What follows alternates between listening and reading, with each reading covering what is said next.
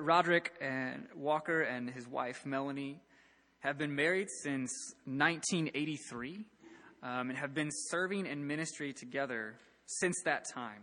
They have 4 children, and they have been faithfully serving in ministry since then, but he has been serving as pastor of Grace Bible for a long time, a faithful ministry there. They are a church that we have begun partnering with really because they invited us to a men's ministry, which was awesome. It's been a great time of getting to know them as a church, and Pastor Rod, I've got to talk with a couple of times to the pastors' meeting in North County, and it's been a joy to get to know him and to see him work and minister. They love doing ministry together, and Pastor Rod is involved in many different ministries. He says he likes serving locally and at his church and his family most, but he gets the opportunity to travel around and talk about ministry and discipleship and marriage. They like to talk about marriage and minister to people in that way. So if you will join me in welcoming Pastor Walker as he comes and preaches the word to us today. We're grateful. Thanks, Joshua. Appreciate it. Amen. What a joy and a privilege to be here with you all today. And we are just so excited to be here. Want to introduce just a couple folks and few folks that are here today with us. And one of the men who served as an elder in our church for over 20-some years and slipped in on us today. And him and his wife and Brother James Clay and Sister Claudette. And raise their hands there. And want to welcome now. And then my wife, and my only claim to claim is that she has stayed with me and over 34 years, and she still likes me. And so Melanie, my wife, is here with me today, and so good to be here with you all. And some of you know I did bring another little friend as a little surprise. And so the children, right after I introduce this friend, I'll dismiss them. I have instructed dismiss them, I guess the ones that are from 2 years old to 3rd grade for junior church. And I'll do that right after. But he is over here in this suitcase. I'm going to wake him up, but I'm going to need to get a chair and real quickly. You'll get a chance to meet him. And so I have about 6 of these little guys, and they travel with me and get a chance to go with me to different various places. And so every time that I told Pastor Sergi, he said, oh, that'll be great. And I said, I'm going to bring one of my little folks. And so let's see if we can wake him up. But I'm going to need some help. And one of the things I'm going to need some help with, on the count of 3, I'm going to need some of you all to say, wake up Roscoe, okay? And let me get this zip so I can get the sound to go inside there. And a little bit. And on the count of 3, 1, 2, 3. Let's say it. Roscoe, y'all didn't say it loud enough.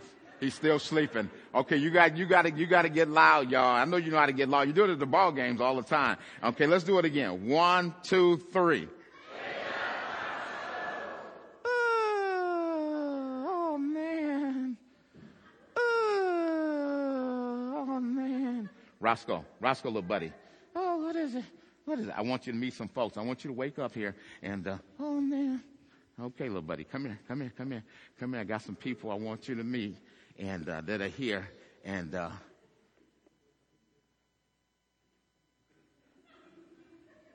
Roscoe, now I want you to be real nice, and I want you to say hello to these nice folks. Hello, you sinners, Roscoe. Roscoe, what are you doing? You can't be doing that. We're trying to bridge the gap, man. And you can't just be going to say, now I need you to confess, man. What's wrong with you? You shouldn't be acting like that. Now I need you to confess to what you just said. Man, I get carried away. Don't be getting carried away. I need you to confess. Dear Lord, forgive me for calling these sinners. And dear Lord, help these sinners not to be mad at me. And dear Lord, help these sinners to have a good attitude. Amen. Roscoe. Yeah? What kind of prayer was that? That was a sinner's prayer. Roscoe, you are a mess. You know that? You are a mess. Why are you acting like this morning? I don't know why you act like you act. What are you talking about? You didn't tell him, did you? Tell him what? You didn't tell him, did you? Tell him what, Roscoe? You know what? Roscoe, what are you talking about? You didn't tell him you got a ticket on your way here to church, did you? Roscoe, I'm not the reason we got the ticket. Oh, yes, you are. No, I'm not. Yes, you are. No, I'm not. Yes, you are. No, I'm not. Tell him what you did. I don't want to tell him. Roscoe, tell him what you did. Roscoe, what are you doing? I don't want to tell him. I don't want to tell him. Roscoe, will you turn around here? Will you? I don't want to tell him. Roscoe, turn all the way around. I want you to turn all the way around. All the way around. All the way around. Roscoe, what are you doing? Will you stop it? I mean, turn around to me. Turn around to me. Yes. Tell him what you did. Well, the police officer came to the car, and I said, hey, buddy, you want to sing the YMCA song? Right. And then what happened? He said, get out the car, get out the car. And what did you say to him? I said, well, I got to get out the car. Not dance until you think I'm being smart. And he said, what did he say? He said, yeah, you're being smart. And then what did he say to you? He said, your eyes look red. And what did you say to the officer that got him so upset and mad? I said, your eyes look glazed. You've been eating donuts. Roscoe, and that's what got the officer so upset, because he thought, I could have taken him. Now, what do you mean you could have taken him? See, I got in my hands a license, but I was going to melt his butter, grease his grits. I was going to float his boat, rock his world, and then I was going to chunky his monkey. Roscoe, that is not the right attitude to have when it comes to a police officer. Yeah, I know. And guess what else? What else, buddy? Did I tell you I want to go into the ministry? No, you never told me that. I didn't tell you that, huh? I do. I want to be a preacher. You want to be a preacher? Yeah, I want to be a preacher. Now, wait a minute. You never told me you wanted to be a preacher. Yeah, why you want to be a preacher? I know you want to know that, right? Well, tell me why tell me why I want to be a preacher. And I know why I want to be a preacher. The question is, why do you want to be a preacher? I got an answer. Why do you want to be a preacher? I think it's easier to stand up and holler than to sit down and listen. Roscoe, that is not the reason to be a preacher. That is not the reason you become a preacher. If you're going to be a preacher, you need to know the Bible. I know the Bible. Okay, you do? Yeah, I know the Bible real good. Okay, I'm going to ask you a few questions concerning the Bible, and I need you to see if you can answer these. Who were the twins in the Bible? Oh, man, that's an easy one. You know the answer? Yeah, I know the answer. Twins in the Bible. That's easy. Who were the twins? 1st and 2nd Samuel. Roscoe, those were not twins. Those were books of the Bible. Wait a minute. You said those were books? Yeah, those are books. Those were not twins. Oh, then I didn't do too good on that one, did I? I'm going to ask you another question. Yeah, go ahead. I think I got it. Okay, who was the shortest man in the Bible? I think I really know this one. There's something in the name. What do you mean there's something in the name? Yeah, there's something in the name. The shortest man in the Bible was Nehemiah. Roscoe, Nehemiah, that's another book of the Bible. Man, you're not doing too good, am I? No, you're not doing too good. Man, I need to do something about this. Okay, I'll tell you what, give me one more. I'm going to give you one more, little buddy. One more. And tell me, who was the wisest man in the Bible? I know this one. Who was the wisest man in the Bible? That's easy. That was Solomon. Yeah, I got it right, didn't I? Yeah, you got it right. But let me tell you why Solomon was so wise. Why was he so wise? Because he had 700 wives and 300 concubines. That made him wise? Yeah, he had so many wives to advise him. Oh, Roscoe, I see. You know what? You're amazing. You know what? And anything else that you want to say before I put you back in your suitcase? Yeah, I think I want to sing a song. You want to sing a song? Okay, let's see if you can sing a song, Roscoe. And let's go ahead. And you're having a hard time standing up on your stand today. Yeah, I am. Okay, let me go ahead and sing a song. Hey, where's my music?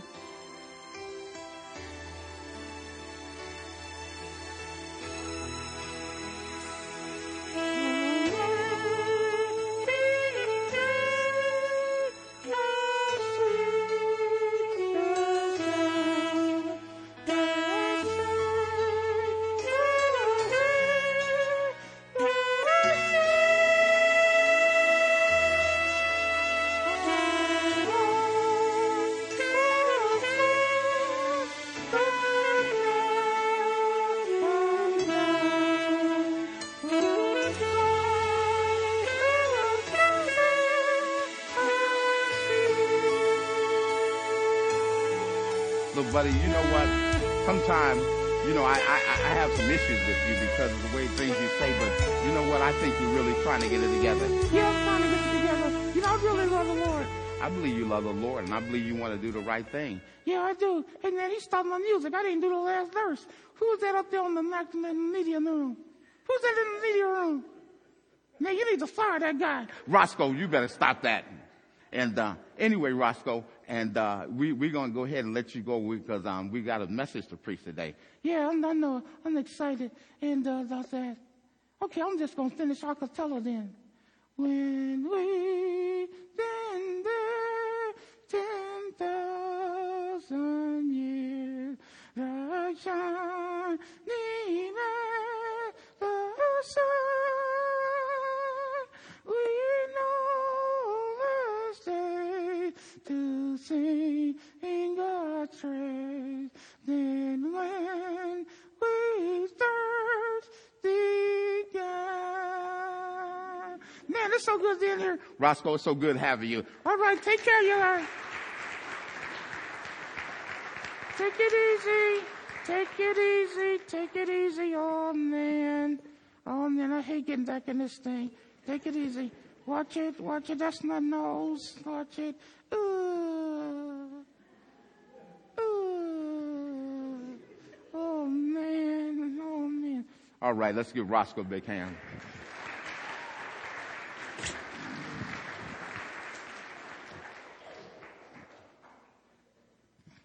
Just a quick update. I know many of you have been praying for me. Thank you so much. Have been praying for me and with regards to our cancer. And one of the things that has happened on the 14th of November, I will get a PET scan, and they will look to see where the tumors and as far as my lymph nodes are. They didn't see any when they did the CT scan. They did see red spots on my lymph nodes, and so that's. So I'm grateful to the Lord that so far so good, and then we'll know more by the 14th. Well, I'm going to at this time, all of the children that are the ages and from 2 years old until the 3rd grade, if you would go ahead and you're dismissed. And if you're visiting today with the church and you have children, you can just go to the foyer and they will give you instructions there and meet with you there and give you further instructions for those of your children. And this time we're going to move into our time of our service. And we're going to move into the preach word. And we thank God for the privilege to be here. There are 8 churches that are involved today in this service that we're having. And we thank the Lord for his timing and how he has orchestrated that and with these churches here. And so you can be in prayer for these churches today. And the first church is Blessed Hope Bible Church, Center for Life Christian Church, Chatham Bible Church, Grace Bible Church, Florissant Valley Baptist Church, and then Hazelwood Baptist Church, Instep Church, and in Salem Evangelical Free Church is also one of the other churches.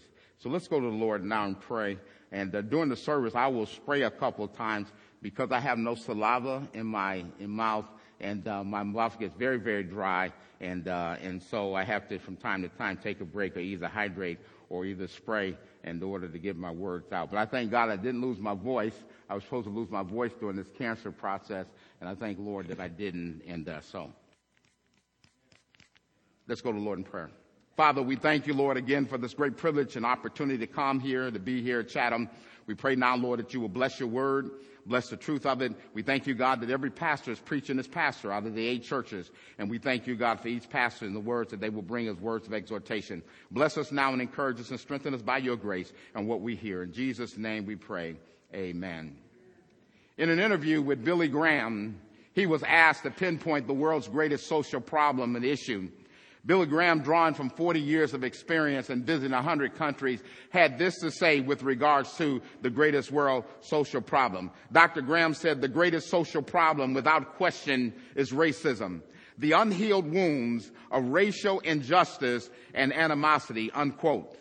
When you hear names like Trayvon Martin, Ronald Madison, Freddie Gray, Kendra James, Eric Gardner, Alton Sterling, and Michael Brown, we would all say that Black Lives Matters, but I would like to suggest that all lives matter. I would like to suggest that it goes beyond just one ethnic group saying we're a certain group that we matter and another group saying that they don't matter. But I believe that in God's economy that all lives matter. And that's why Jesus in John 3:16 had this to say, for God so loved the world that he gave his only begotten son, that whosoever believeth in him should not perish but have everlasting life. God was concerned about this vast universe in this world when he decided to come into the world to bring salvation to all of mankind. And here's what I believe, that God wants us to celebrate both, not only diversity, but also unity. He wants us to celebrate our differences, and he also wants us to celebrate and where we unite. And one of the things that we're going to look at this morning is this matter of what we call personal reconciliation. Personal reconciliation is God's answer to bridging the gap of racism. I truly believe that. Let me say that again. Personal reconciliation is God's answer to bridging the gap of racism. Today, I want to examine why personal reconciliation is God's answer to racism. The world, I believe, is longing for a kingdom or a place where they can see that every nation, every tongue, every tribe, every person counts, that all lives do really matter. I believe that as we look in this passage in Ephesians chapter 2, verse 11 to 22, we see where Paul is writing to believing Jews and also writing to believing Gentiles. And what Paul is wanting them to know is that when it comes to the lives that all life matters, or all lives matter, is that the middle wall of perdition has been broken down. And that there's no longer separation where God's looking at Israel nationally as a Jewish people and he's not concerned about the world of the Gentiles, but to know that God has come so that every man and every woman and every child can come and have a relationship with him. And so he gives us 3 reasons as to why we can have personal reconciliation and why these walls can be broken down.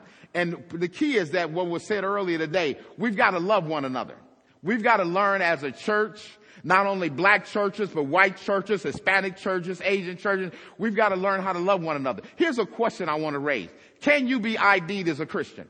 If love was a crime and it could be criminalized, if love was one of those things that could criminalize us, would you be ID'd as a Christian, and would they be able to be enough evidence to criminalize you as a Christian to say that you really love the way God said love? Jesus said, by this shall all men know that you are my disciple. See, it's how we love not only the folks that are like us, but the folks that are not like us. And so here in Ephesians chapter 2, we have Paul's giving us, I believe, the understanding of how we can move to the place of accepting the fact that we can accept one another. Listen, it was God who first took the initiative in coming as an example to bridging the gap and accepting us and forgiving us and redeeming us.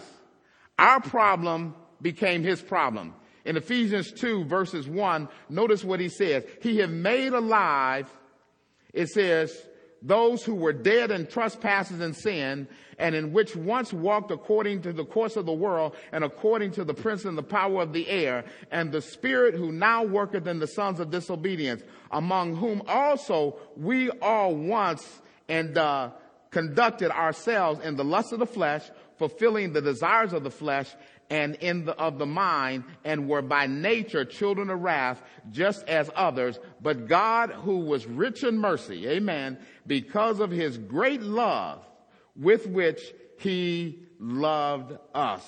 The Bible says he loved us. He has called us to love others. We have the privilege and the opportunity to show the world something they have never seen before. And that is to help them to see the love of God and what God has done. And so God bridged the gap. He crossed over into the world. Now, in order for you and I to bridge the gap, we must first cross over into grace. Oh, y'all don't know if you heard me there. In order for us to bridge the gap, we've got to understand grace. Grace was God's riches at Christ's expense. Grace was God doing too much. He did too much for us. He did more than we could ever think or imagine, but he did it for us. And grace is the grand expose of God that takes us across the major bridges, the major colors, barriers, the major cultures, the major ethnicity, the major racism. See, it is here that God confronts us with all the isms. Whether you're talking about sexism, genderism, whether you're talking about nationalism, whatever it is, God took by grace and he made it possible so that all the isms are destroyed. I got a trivia for you, Chatham. Here's the trivia. How many different races are there in the world today? 1, 6, 8, or more than 10? Now, biblically speaking, there's only one. And you say, well, how do you get that? Well, God made it very clear in Acts 17:26. He says this, he have made one blood of all nations of men for to dwell upon the face of the earth. He have determined the time before appointed and the bounds of their habitation, because we were brought into existence by one blood. Think about that. Leviticus 17:11 says the life of the flesh is in the blood. It wasn't until Harvey Williams came and discovered it was the circulatory system that kept us alive. God knew that years ago when he made it possible for redemption for me and you. And he made it because he knew we were all from Adam, and that he knew that by one man's sin all were made sinners, but by one man's righteousness all can be made one. And so we can thank God and we can praise him and give him some glory that we can be one in Christ. Amen? We can only be redeemed by one blood. And see, that's what he's saying to us in verse number 13. Notice what he says here. But now in Christ Jesus, you were once afar off. We were at a distance, but have been brought near by the blood of Christ. It is the blood of Christ that sanctifies us. It is the blood of Christ that has redeemed us. It is the blood of Christ that has washed us. It is the blood of Christ that is God's answer to our matter of reconciliation. And it's through his blood that we can be reconciled not only to God, but we can be reconciled to one another. And I thank God that God has made it possible through the blood of Christ that we can be redeemed and be one people. So what the text is telling us, that he makes the two one. He makes both Jew and Gentile one. He makes both black and white one. He makes both in what we would call Hispanic and Asian one. This is God's answer to the sin of what we call syncretism, separationism, individualism, and racism. Now, when God reconciled us to himself, he bridged the gap to racism. He did it by reconciling us and calling us now the people. And here's the thing that we need to understand. When you look in the scriptures, you will see that he's not only called us, but he has given us a ministry of reconciliation. He's given us a ministry to make things right. Reconciling us and instead of being hopeless and dysfunctional and an alienated society, he now leads us into a place where we are now one. And so we see that the first reason that we can have personal reconciliation is because God bridged the gap once that was separated us from God. He is now the one who stepped into this world and this universe so that you and I can be redeemed, and so that you and I can be redeemed by one blood. That leads me to my second point.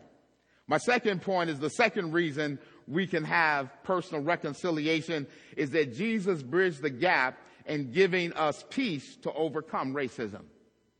He gave us the opportunity not only to be reconciled to himself, but also to be at a place where we can overcome racism by giving us peace. Notice that the scripture tells us, therefore, being justified by faith, we have peace with God. That's not only the peace with God, but we can have the peace of God. And so here, God is the God of our peace. God himself gives us peace, and he wants us to be his peacemakers. He wants us to show the world something they've never seen before. We can change the world and the way that they see racism by the way that we live and treat one another. The church ought to be so unique and so distinct and so a group of people that the world need to take notice. And you know why? Because if we look in the text, look in verses 14 to 18, what he has to say here to us. He says, for this reason, I bow my knees. I'm over in chapter 3, verse 14. For he himself is our peace, who have made both one, and he has broken down the middle wall of separation, having abolished in his flesh the enmity, that is the law of the commandments contained in the ordinances, so as to create himself a new man from the two, thus making peace, and that he might reconcile them both to God and in one body through the cross, by putting to death the enmity, that he came and he preached peace to you who were afar off. There's the word again, afar off, but he's brought us near, and to those who were near. For through him we both have access to one Spirit, to the Father. Here's what he's saying in the text. We are changed into a new people. We are changed into a new identity. That's why I asked the question, can you be ID'd as a Christian? You know, designers have things on their clothing that let you know who they are. If you have MK on your purse, ladies, and Michael Kors, and that's the designer. If you have what we call you got Donna Karen, New York, and DNKY, and that's the designer. And then some people have, if you've got a horse on your shirt, you've got a polo. So there's an ID. I believe that every Christian should be able to be ID'd. And I believe that the ID is the significance of what we do with the love of Christ that has resonated in us, that is in our heart from the day that we came to know Christ our Savior. And don't say you can't do it. Don't say that it's an impossibility. I want to suggest to you it is. And the reason that it is because the Holy Spirit lives in you. Listen at the scriptures, what it says. The scripture says this in Ephesians 1:13, just one chapter earlier.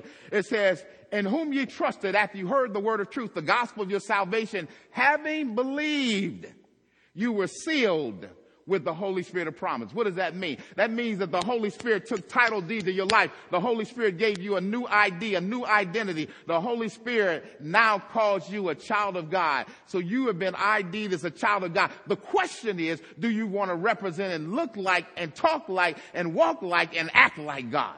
So that the world can see the love of God and they can see it resonated in your heart and in your mind. And when they can see it, then you have that new identity that is representing who you are. Amen?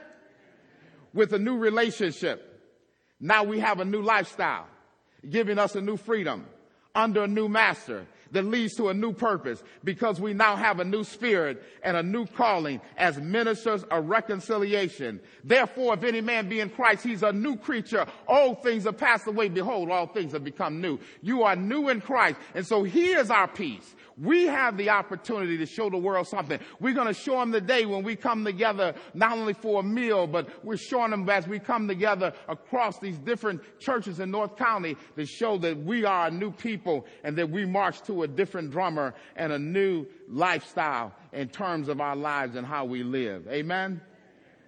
Because of our theology change, we were far off.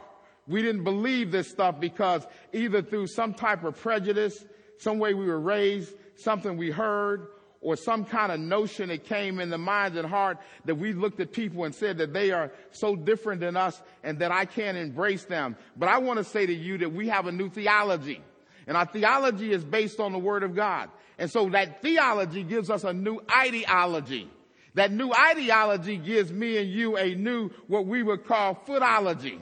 That footology gives us a new walkology. So when we walk different than the world walks. And that new footology and doxology and walkology gives us a new doxology. In other words, my life is put on display to glorify God. That's what the word doxological means. It means to put on display. We are called to glorify God. Let your light so shine before men that they might see your good works, that you might glorify your Father in heaven. How do we glorify our Father in heaven? By the way that we walk, by the way that we talk, by the way that we live. It is a euphemism in Scripture that's letting us know that there's a certain way that as a Christian that we are to live our life so that as the world looks at us and its frustration, when the world looks at us and it's irritated and it's agitated and it's exasperated and it's discombobulated, that they see that there's a group of people that has overcome all the aids of life and has overcome all the racism of life. See, the problem is not the skin color, but the sin color. Oh, let me say that again. The problem with racism is not the skin color, but the sin color. And that's always been the problem. The problem all the way from day one was not the skin color, but the sin color. You can see that even with Cain and Abel, that there was a sin problem. It wasn't a skin problem. It was his brother. And the problem has always been that somebody likes something over against another thing. Cain came with the fruit of the ground. Abel came with the offer to sacrifice to God. There was a blood sacrifice. And of course, his brother, his own brother, having even the same probably complexion and skin, that was not the issue. It was a sin problem. And until we deal with the sin problem in our culture, in our world, until we help people to see that it's not a skin problem, it's a sin problem, that is, I believe, the true answer to racism. Here's my answer to racism: the gospel of grace. Amen. The gospel of grace is the answer. When people's hearts are changed, when their minds are changed, when their love for God and their love for people are changed, by this shall all men know that you are my disciple. The issue is not race. The issue is grace. The issue is not race. The issue is grace. Did you know that God is colorblind? What does that mean? That means that he is no respecter of persons. That means he's no receiver of faces. He's no receiver of your face, no more than he's no receiver of a black face, a white face, an Asian face, a Hispanic face. Now, here's the challenge for all of us when I say that. Some people say, well, I'm colorblind. I don't want you to be colorblind. I want you to see for who I am. I want you to see me in my ethnicity as an African American. I want to be able to see you as a brother of the light of you. I want to see my Hispanic brothers in their own ethnicity. I don't want to try to paint it with a broad brush and taint it and not see people for the way God has made them. We're all fearfully and wonderfully made, and my soul knoweth right well. Amen? I want to see you for who you are, because God says he's made you. God has fashioned you. God has put you here as the person that you are, not so that everybody's colorblind. God is colorblind in the sense of our salvation in terms of how he sees us, but not in terms of who we are as a person. I want you to see me as to who I am and the way God has made me, and I want to be able to see you the same way.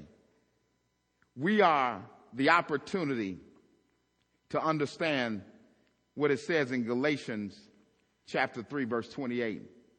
There's neither Jew nor Greek. There's neither bond nor free. There's neither male nor female. For ye are all one in Christ Jesus.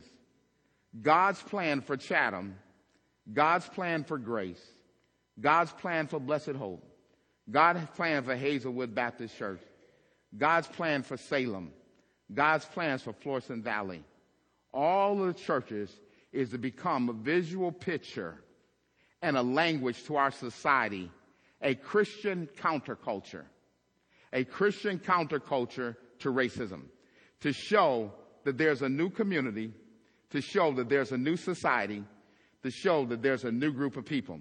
Listen to what John Stott said from Ephesians 4, 5, and 6. He says, the middle wall of perdition and the cultural walls that once separated us has now been broken down, giving visibility to one personality, one hope, to one Lord, to one faith, to one baptism, to one God who is in us and over us all. Amen? We, the church, ought to be so unique, so distinct, that the world will take notice that we do love one another. When Jesus says, by this shall all men know you, and he said a new commandment. What made the commandment new anyway? You ever thought about that? He said a new commandment, because in the Old Testament, that commandment was given already in the Old Testament. Let me tell you what made it new. And you need to see this. What made it so new and so unique was that Jesus did something very unique that had never been done before.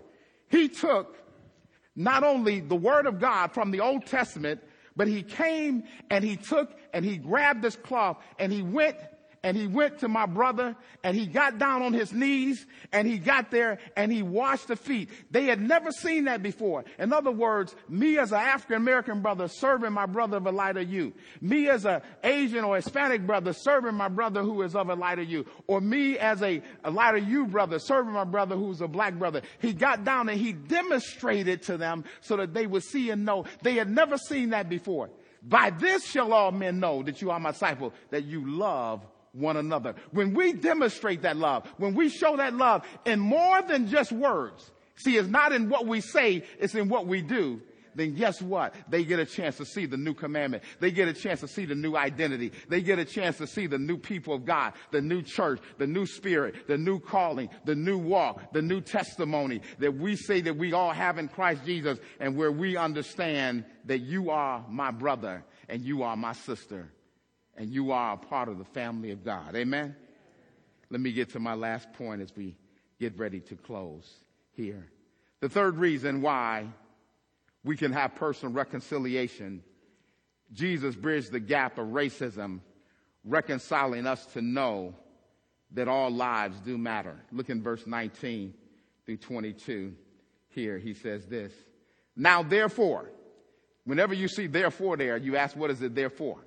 It is because everything that he has said previously, he's bringing it to a conclusion. Notice what he says here. You are no longer strangers or foreigners. You are no longer aliens in a sense, or immigrants.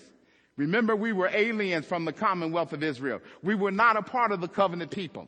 But somehow, through God's grace, he grafted us in. Somehow, because of grace and mercy, we are now a part of a new family. Remember what he told Abraham? He said, Abraham, all the families of the earth will be blessed because of you. Read on what he says here. Notice what he says. He says, we are no longer strangers and foreigners, but fellow citizens with the saints and the members of the household of God, having been built on the foundation of the apostles and the prophets, and Jesus Christ himself being the chief cornerstone, in whom the whole building being fitted together grows up into a holy temple in the Lord, in whom ye also are being built together for a dwelling place of God in the Spirit. All racism is based on the superstition that one race is inherently more superior than another race, or is inferior or vile by comparison. See, the Bible tells us that we are to love one another. We are to comfort one another. The Bible tells us we are to pray for one another. And I thank God that Chatham has been praying for us in my sickness. We are to admonish one another. We are to encourage one another. We are to love one another. Do you know that the Bible mentions almost close to 59 one another's in the Bible that we are to do toward one another? And that is a tremendous ministry that we have of one another. The Bible said that we are therefore no more strangers, no more foreigners, but fellow citizens with the saints of the household of God. We are called to be an extension of his redemptive grace, his redemptive love, and his redemptive mission, to which it means that we are to carry out his redemptive will, thy kingdom come, thy will be done. Remember the story of the Samaritan woman in John chapter 4? Jesus had some prejudiced disciples. You know what he did? The Bible says that with his disciples, he had to send them away. He sent them to the city of Sychar, and they had to go get some Sychar fried chicken, y'all, and some Coca-Cola, and some corn and some string beans and so forth. Why? Because he knew he could have never witnessed to that Samaritan woman had they been there. Because Jews and Gentiles, they had issues. They had issues and they didn't kind of come together and they didn't mix. So when he sent them disciples away, he led the woman to the Lord. And she had a testimony of what great salvation Jesus had brought. Matter of fact, her testimony so great she went into the town to tell everybody in the town about this Jesus. Now, her testimony was firsthand, but to the people she told, it became secondhand. It didn't become firsthand until they were able to come back and to tell others also what Jesus had done for them. And the Bible says they did believe. So every one of us that believe, we have a firsthand testimony as we live out this thing, as we bridge this gap, as we understand that we have a relationship to God, and that relationship is all to one another. It's not based on what skin. It's not based on my ethnicity. It's not based on what culture and where background I come out of, my tradition. Now, here are some things that I want you to remember. I want you to look at this thing when we look at bridging this gap. In closing, there are 4 things that I believe that are crucial to bridging the racial gap and the isms of racism that lead to unity.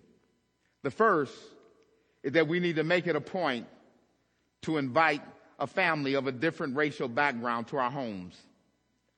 in our churches to erase some of the lies and the stereotypes.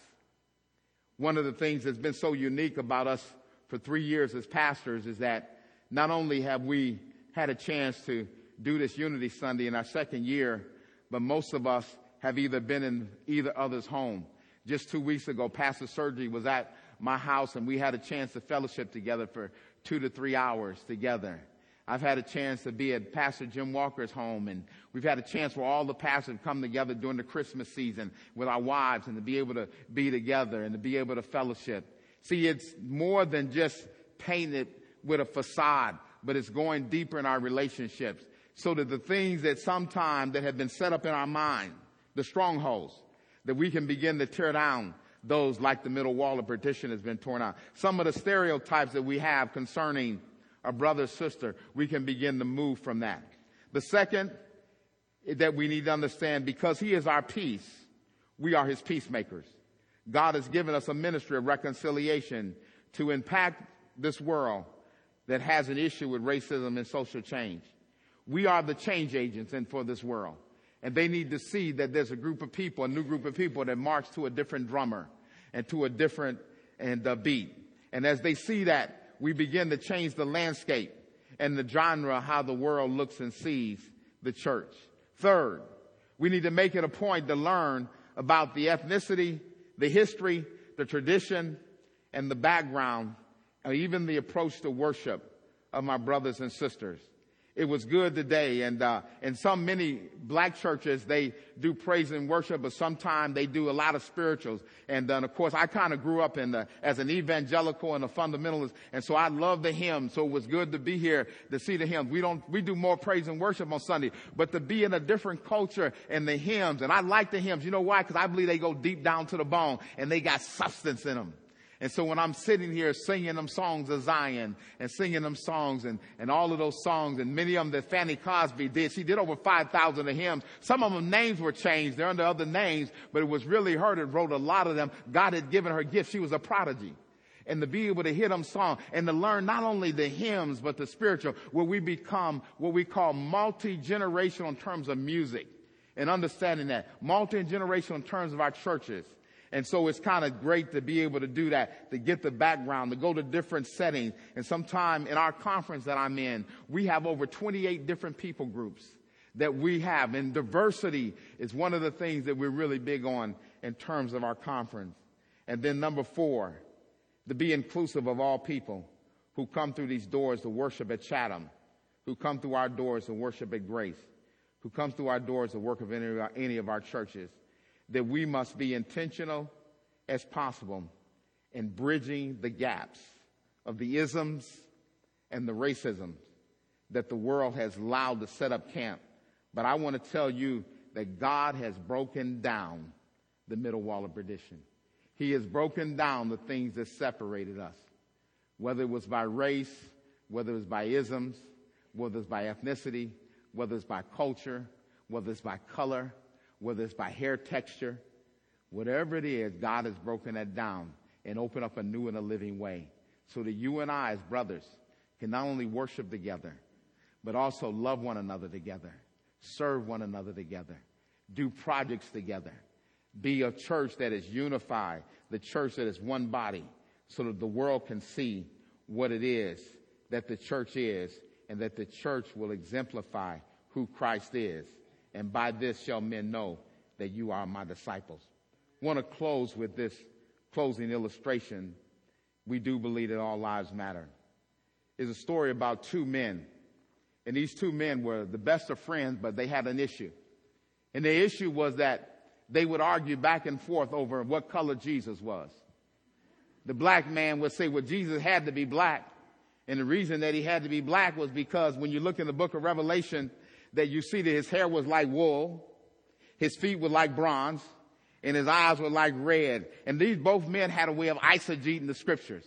The white man said to me, he said, no, that ain't right. He said, when you go all the way back to the book of Daniel, he said that he was the Ancient of Days. And when you look at the word Ancient of Days, that tells you right there that he had to be a white. And they argued back and forth, and they would always, but they were the best of friends. And one day it got so intense and so bad over what color Jesus was, they went over in a ravine and had an accident.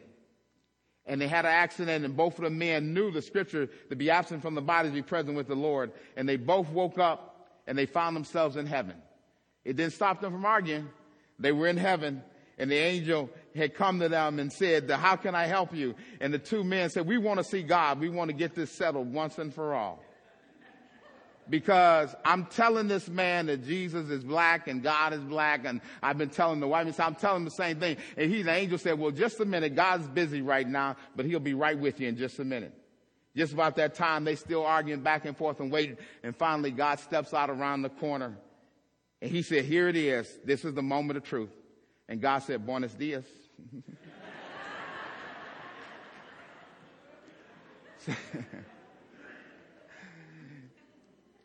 We argue over things that we shouldn't be arguing over when we know that God is a spirit, and they that worship him must worship him in the spirit and in truth. Let's pray. Father, we thank you, Lord, again for this day. This is the day you have made. We shall rejoice and be glad in it. We pray now, Lord, as we move into our communion time, and those that are here visiting with us, Lord, that you would bless this time and our communication. We praise you, God, and we thank you. Thank you for your word. Thank you for the words that have been exhorted us, that have been ministered to us, that we would take them to heart. And we pray in Jesus' name. Amen.